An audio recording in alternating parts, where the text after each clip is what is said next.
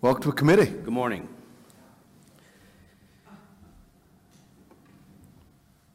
Good morning, members of the committee. I'd like to thank Chairman Jones, Vice Chairman Manchester, Ranking Member Robinson, and members of the House Primary and Secondary Education Committee for hearing our testimony in opposition to 239.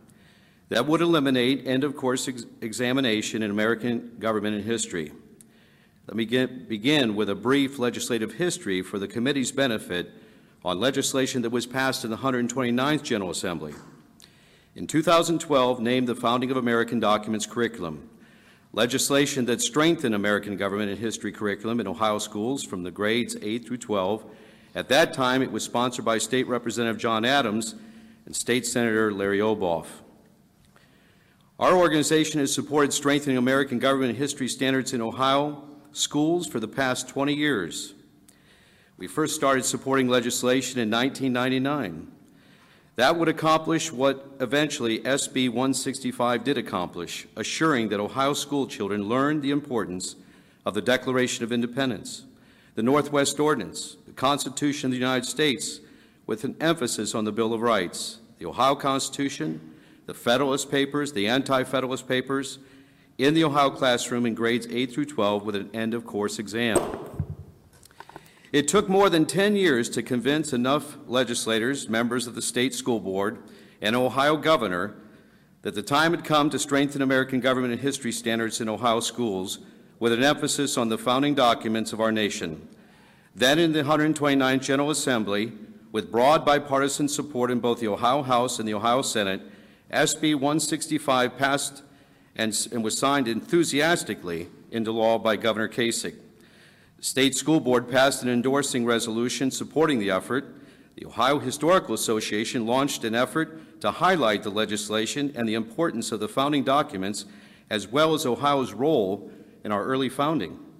Former Secretary of State John Husted launched a Founding Fathers Initiative to support the effort as well. The reason for the original concern was that Ohio's graduating seniors had low proficiency rates in American government and American history. Newsweek magazine in 2011 conducted a poll of 1,000 adults nationwide with 20 basic questions on American civics. They included the results in an article titled, "How Dumb Are We?"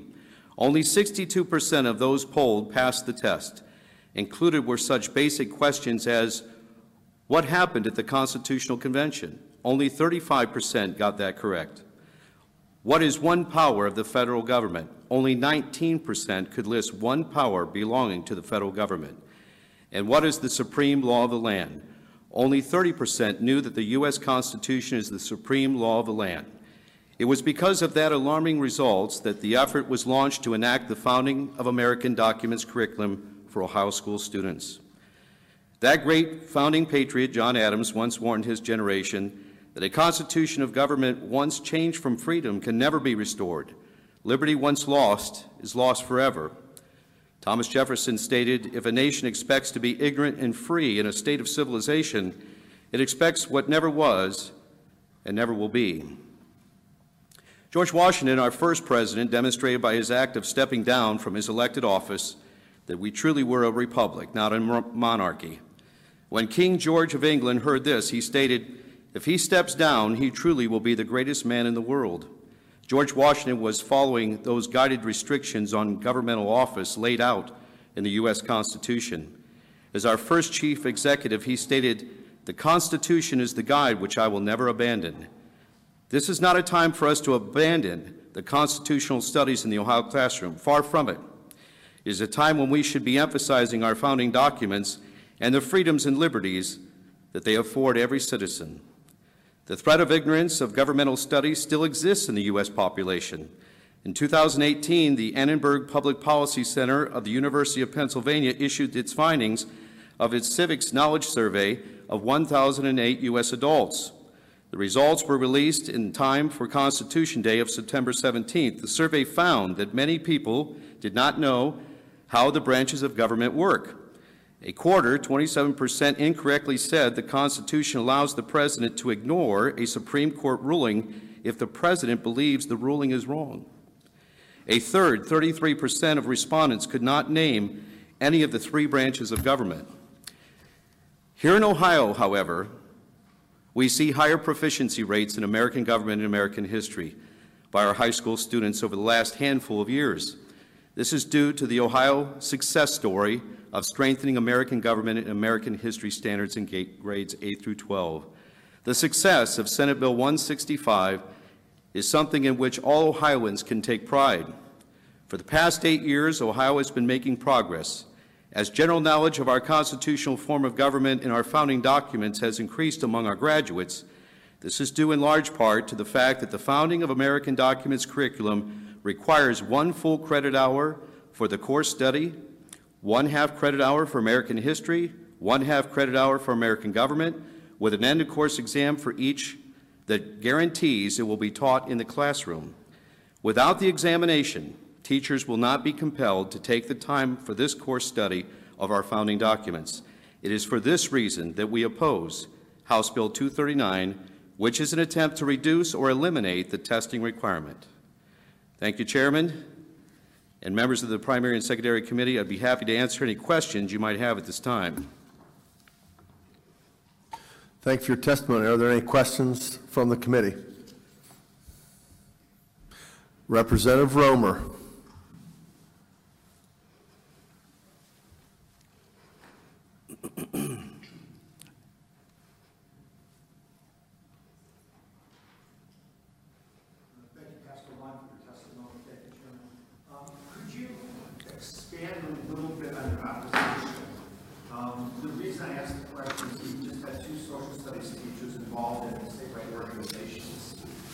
And they said originally they were opposed, but now they would be supportive given the amendments that were accepted. If you could expand on that a little bit, I'd appreciate it. Yes, Chairman Jones, Representative Romer, thank you for the question. I actually appreciated the testimony that the social studies teachers brought. I think they helped to actually make our point.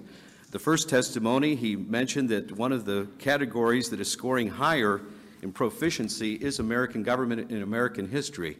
And I think that speaks to the General Assembly of the 129th General Assembly, who saw fit to pass the Founding American Documents curriculum, the strengthening of American government and history, and really focusing in on that. So it's a success story, and I think they helped to make that point.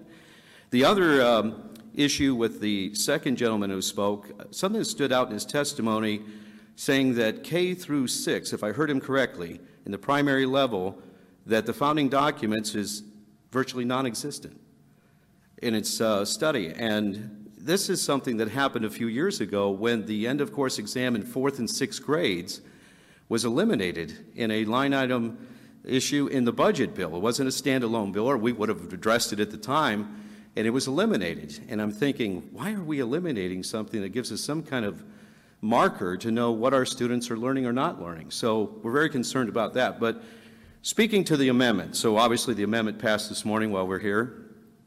We appreciate the work that went into the amendment and trying to address some of the concerns. We have some folks looking at that. And I was hoping before you passed it, at least it would be presented. We'd have time to actually look at it and a little further. And of course, the bill is still in process. We appreciate that. But that there are issues with the amendment concerning that, is this an additional rollback of the testing requirements in American government and American history? If you're combining, you can't add by subtraction. If you're combining something, that means that you are reducing, there is a reduction in it, that from our standpoint. There's other language in that amendment that's being deciphered by interested parties, and I'm sure that they'll weigh in here in the next week or so on this bill, depending upon how it turns out here in committee. I don't know if I answered your question. Sure, thank you. No problem. Thank you. Representative Kaler.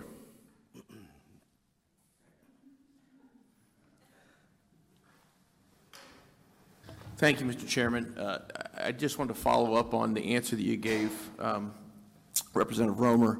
You mentioned that the reduction means we'll be doing less. As I understand the amendment we passed today, there will be no reduction in teaching the founding documents, but there might be a reduction in the test questions. So if we combine them, we have a 100-question test for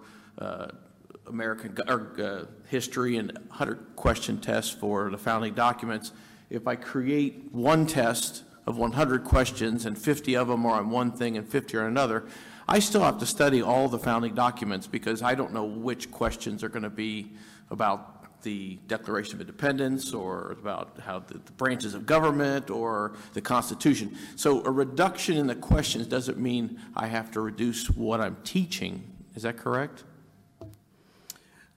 Chairman Jones, Representative Kaler, we're still trying to decipher exactly the language in the amendment. It was just over a little 24 hours old, and not all interested parties had a chance to look at it yet and review. That's a good question, and there might be some reason behind that, but not knowing the specifics of the language of exactly what results it will have. There's always the unintended consequences that even the committee are not aware of, which might translate into the classroom, that voting on it today, not realizing what impact it might have. So our position has been on this, and I know it seems as if we're being stuck in the mud on this, but sometimes you have to be bold and strong on something you know is working. If we were standing here today and saw no progress on Senate Bill 165, which passed the 129th General Assembly, then I'd be standing on some pretty weak ground. But we're standing on some pretty strong ground, and in fact, the previous testimony even alluded to that this is a success story in Ohio. We want to keep it going. Their counterparts in other states don't have the benefit of the kind of guide that we put forward in the curriculum here in Ohio. And I know that many on the committee support that. I know you support that in concept in the classroom. But it's one of those success stories that we just want to keep it going. And maybe a few years from now, we do look at maybe combining the test and saying, well, this really won't draw back, but having this success, why would you change something that's really working well? Representative Strayhorn. Thank you, Mr. Chair. Mr. Long, good to see you. This is more of a sort of a baseline question for me to understand your organization's position on the content of the social studies curriculum. And I've seen this conversation play out nationally a couple of times where there's been a push to add things to the curriculum, but there's a feeling that if you add those things, you dilute other things. And I just want to understand, is your organization okay with adding things to the curriculum, or are you guys in that camp where it's, we like where we are now and we don't want to see other items diluted by adding other things to that curriculum? Chairman Jones, Representative Strayhorn, can you give some specifics? So there, this is, and I wrestle with asking this question because I don't want to seem like it's a gotcha thing, and it's not, and it's really just want to have a conversation about it. History is a funny thing as to who's telling it and whose history it is and how it impacts other people, and so other ethnic groups talked about adding components of their history, and particularly not segregating their history out for like a month or a week. If it's American history, it's American history. It should be incorporated into the curriculum. And so there was a pushback on that. And so, and I'll give you my own personal example. I had a pretty good education, got a lot of exposure to the founding documents, bought into a lot of stuff.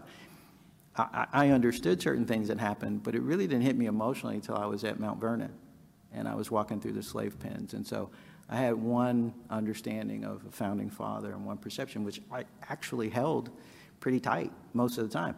And even though I knew this existed, it didn't hit me until I actually physically was in that space. That's never taught. That's never shared. That no African-American kid is equipped to make that transition. And so I'm just sort of curious as to, this isn't something we're going to tackle in this bill today, but I really was just kind of feeling out, where is the space to say, hey, doesn't make him less great on this, this, and this, but it is an inconsistency, and that's never talked about. And so how do we interpret those things? And so is there room in your organization for at least a discussion about how do we include Latino history? How do we include African-American history? How do we include Asian history in that history? Or is it felt that adding those things, you don't necessarily feel like you want to diminish those things, but you also only have a certain amount of time, and you may say, we don't want to dilute X number of exposures to the Constitution? I just want a sort of a baseline understanding of that. Chairman Jones, Representative Strayhorn, excellent question. I think under American history, obviously therein lies the perimeters to be able to address our nation's history, both good and bad. When we think about that from the founding of that constitutional hall, there were those who were opposed to slavery, that if you're scripting a document that all men are created equal, they're endowed by their Creator with certain inalienable rights, that among these are life, liberty, and the pursuit of happiness. You cannot leave out anyone. And there were those in that constitutional hall who knew that that was the truth, abolitionists from the beginning. And of course, our nation played that out in a great drama on the battlefields across the landscape in the Civil War. And so I would address those students in my classroom who were of African American descent, that these rights, these privileges are just as much yours as they are mine, that you need the Bill of Rights, that when you're pulled over unlawfully and treated by law enforcement in an unjust manner, you have rights and privileges in this Constitution with these Bill of Rights that you can make your appeal. That's what I would teach in the classroom. And I think this is the 400th year of the Pilgrim's Landing. In the last few years, my wife and I have taken our opportunity to go up to Plymouth and to visit with a local pastor who's a historian, who's giving us, and he's a native of Massachusetts, and he's giving us real history, things they never knew about the Pilgrims, the separatists, that small group, that small band that came there. We hear all kinds of things, and there's Native Americans that come every year, and they sit over the area where the bones of the original 120 are laid there on the shores. And they protest. I would actually join their protest. But it wasn't the Pilgrims that they should be protesting, because they saw the Native Americans as their peers. And history tells that, but we don't hear that history. That's part of our American history. There's another group that came from England, and they believed in dominion, and they believed in subjugating the Native Americans. In fact, Martha's Vineyard was unlawfully taken. I think we should give Martha's Vineyard back to the Native Americans because it was unlawfully acquired by that group of people who came in and forcibly took the land. The Pilgrims didn't do that. They shared, and even when they would purchase land, the Native Americans, because they saw the land as belonging to, we belong to the land, and they would hunt on those same properties. And they said, yeah, that's fine, you're my brother, fine, it's open. See, this is a history too that we don't teach in the classroom, but it's so important. Because there's a very ugly view of our history as well. And unfortunately, it came with enforcement. And for many people, it was a long time before they learned and exercised and experienced those freedoms that we all enjoy. Just follow. Go ahead. And I don't know if this is a question or a comment, and I don't want to put you on the spot with the organization in terms of making and other elements of those contributions and vendors, what have you. I think it's important because that's where not just black folks, but white folks get to see everybody's contribution, and that's how people accord value. And if you never hear the other folks' contribution, you begin to think that they don't have value, and I think we still grapple with race in America. And I think part of it is, so social studies teachers I think are important because I think part of that is for too long we've left absent adding enough of those contributions where both sides are seeing everybody's contribution and having value of each other. And so I think what you guys do is important. And if you want to respond to that, fine, but you don't have to. And I'm not going to put your organization on the spot with that. Further questions from the committee? Mr. Long, I guess I've got a couple here, and I do want to refute one of the statements. You know, you just got the amendment 24 hours ago. That was something I did try to get to you sooner because we do value your opinion, and I do want to make sure that everyone knows that I did reach out to you last week to no avail. But I appreciate the work that you've done, and it's something that is very important, and we've had that conversation. I do want to ask you, though, about a statement from one of the earlier witnesses' testimony. Yes. As you have stated, there has been progress, and I agree with you. But it says, overall, testing in social studies accounts for the lowest amount of instructional time in any core subject area, which is 10%, which is far less than the 74% dedicated to math and language arts. that is something that I found to be very interesting. You know, as a teacher, you know, I taught different classes, different subject matters, and I found this to be interesting as well. I would have students that would take a class, and when they took their end course exam, they would do much better than a group of kids that took this end course exam. And what I kind of correlated is it was what was relevant and what they could use.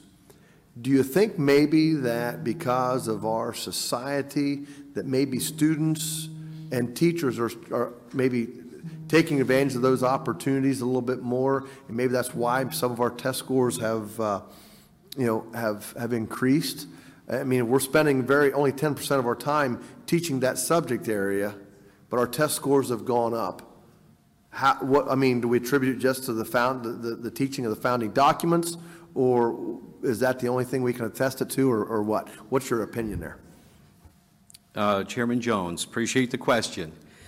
Well, I do think it speaks to our teachers. I think it speaks to their dedication, and a lot of the success belongs to them.